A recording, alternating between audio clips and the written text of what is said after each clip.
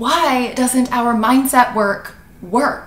Right? I'm going to go deep into exactly why our traditional mindset tricks and hacks and strategies that we've been taught by our certifications and our mentors and our gurus are not actually working for our clients, and what you should be doing instead for you to get really deep into their subconscious and help them to evoke change where it really matters. Hi, I'm Laura, host of Expand, the podcast for coaches who crave more fulfillment in the work that they do, more meaningful results in the clients they serve, and more confidence to rebel against the traditional boxes our coaching industry has placed us in so we can expand into the bigness of what we're truly capable of.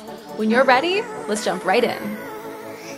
As nutrition coaches, some of the most common mental blocks we come up against are our clients' poor relationship with food, their really negative internal dialogue, the way that they use food to cope in their life, to numb themselves from feeling things like fear, stress, limitation, anxiety, everything that feels heavy and negative, they reach for food to cope with. And what we're doing when we try and impose mindset work into our programs is essentially we're trying to get rid of or erase or diffuse or dissolve all of these negative patterns that they've adopted to sort of use food to move through these really hard things in their life.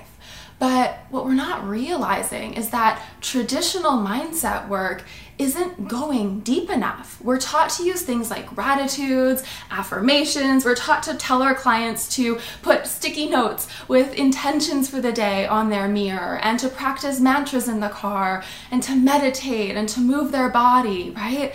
And while all of these things are really powerful and really, really important in the bigger picture, when we're trying to diffuse or dissect or get rid of negative patterns that are pushing our clients to react with food, to cope with food, to numb out with food, these things aren't going to cut it.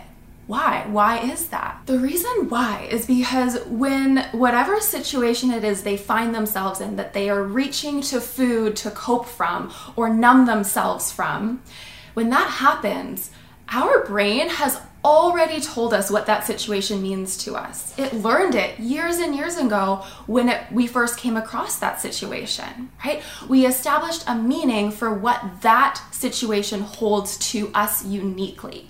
So when that situation presents itself, our brain is already firing a pathway to react to that situation, likely how we've been taught to react to that same situation over the course of our life.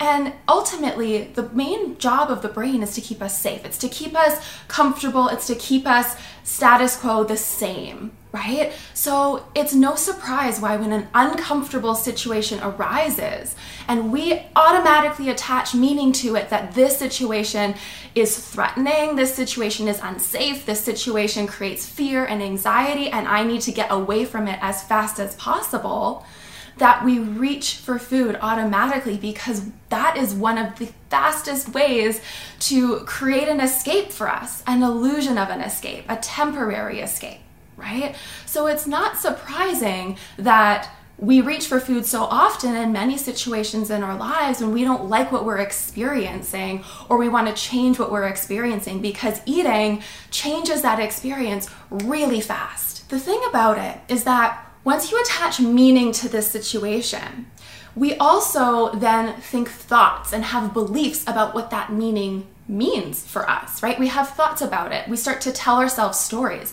And what those stories do, what those thoughts do, what those beliefs do, is they create a cascade of emotion. Those thoughts are required in order for us to feel something, right? Those thoughts tell us what we should be feeling.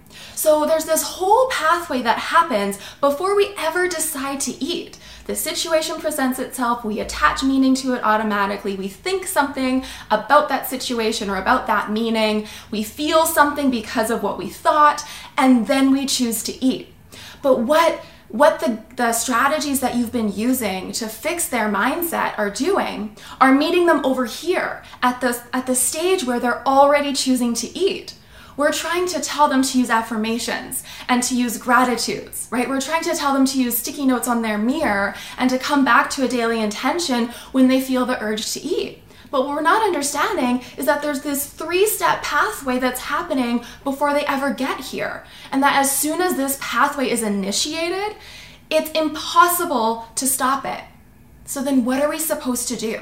Well, logically, there's 3 different access points then to create a shift subconsciously, right? We could create a shift at the point at which we are attaching meaning to the situation. We could create a shift at the point in which we are thinking about the situation or we're attaching a belief about that situation.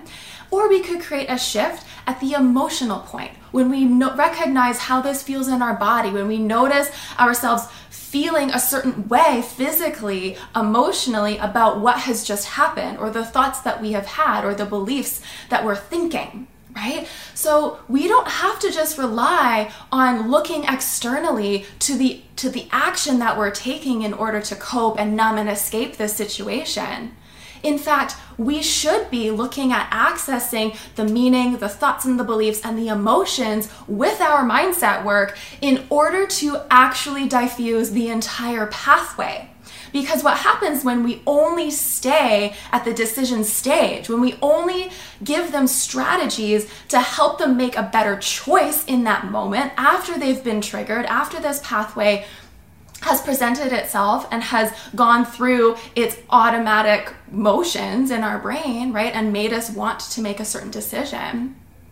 If we only focus here, then after they're done with us, even if they reach their goals, even if they feel better mentally temporarily, this pathway is still occurring. The situation is still triggering them, right? We're still attaching the same meaning. We're still having the same thoughts. We're still feeling the same emotions because this all happens automatically deep within our subconscious. So then, how do we create change here in step 1, 2, and 3? The first thing to do is to help your clients become aware of the different points in this pathway before they make the decision to eat, okay? So when a situation arises that feels uncomfortable for them, what's going on around them? Who is around them? What are the thoughts that they're having about the situation?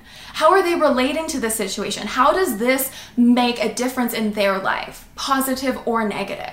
And if they're perceiving it to be a negative experience, what's positive about it? Let's flip the perspective and let's give them new vantage points to explore. The second step is to create a conscious, predetermined pattern interrupt. So just like you're talking to them about trying gratitudes or meditating or setting intentions for the day, we want to have a very similar conversation, but instead of prescribing them strategies to help them make a better decision, we need to prescribe them strategies in order to interrupt this pattern, right? So once they're aware of the meanings they're attaching to the situation, the things that they're thinking, how their body feels, what their emotions are like, where they're feeling those emotions in their body, we need to create a conscious pattern interrupt. The way that we do that is by hooking onto the words that they're using in order to describe what's happening and replacing those words with new, more empowering words. Language is massively powerful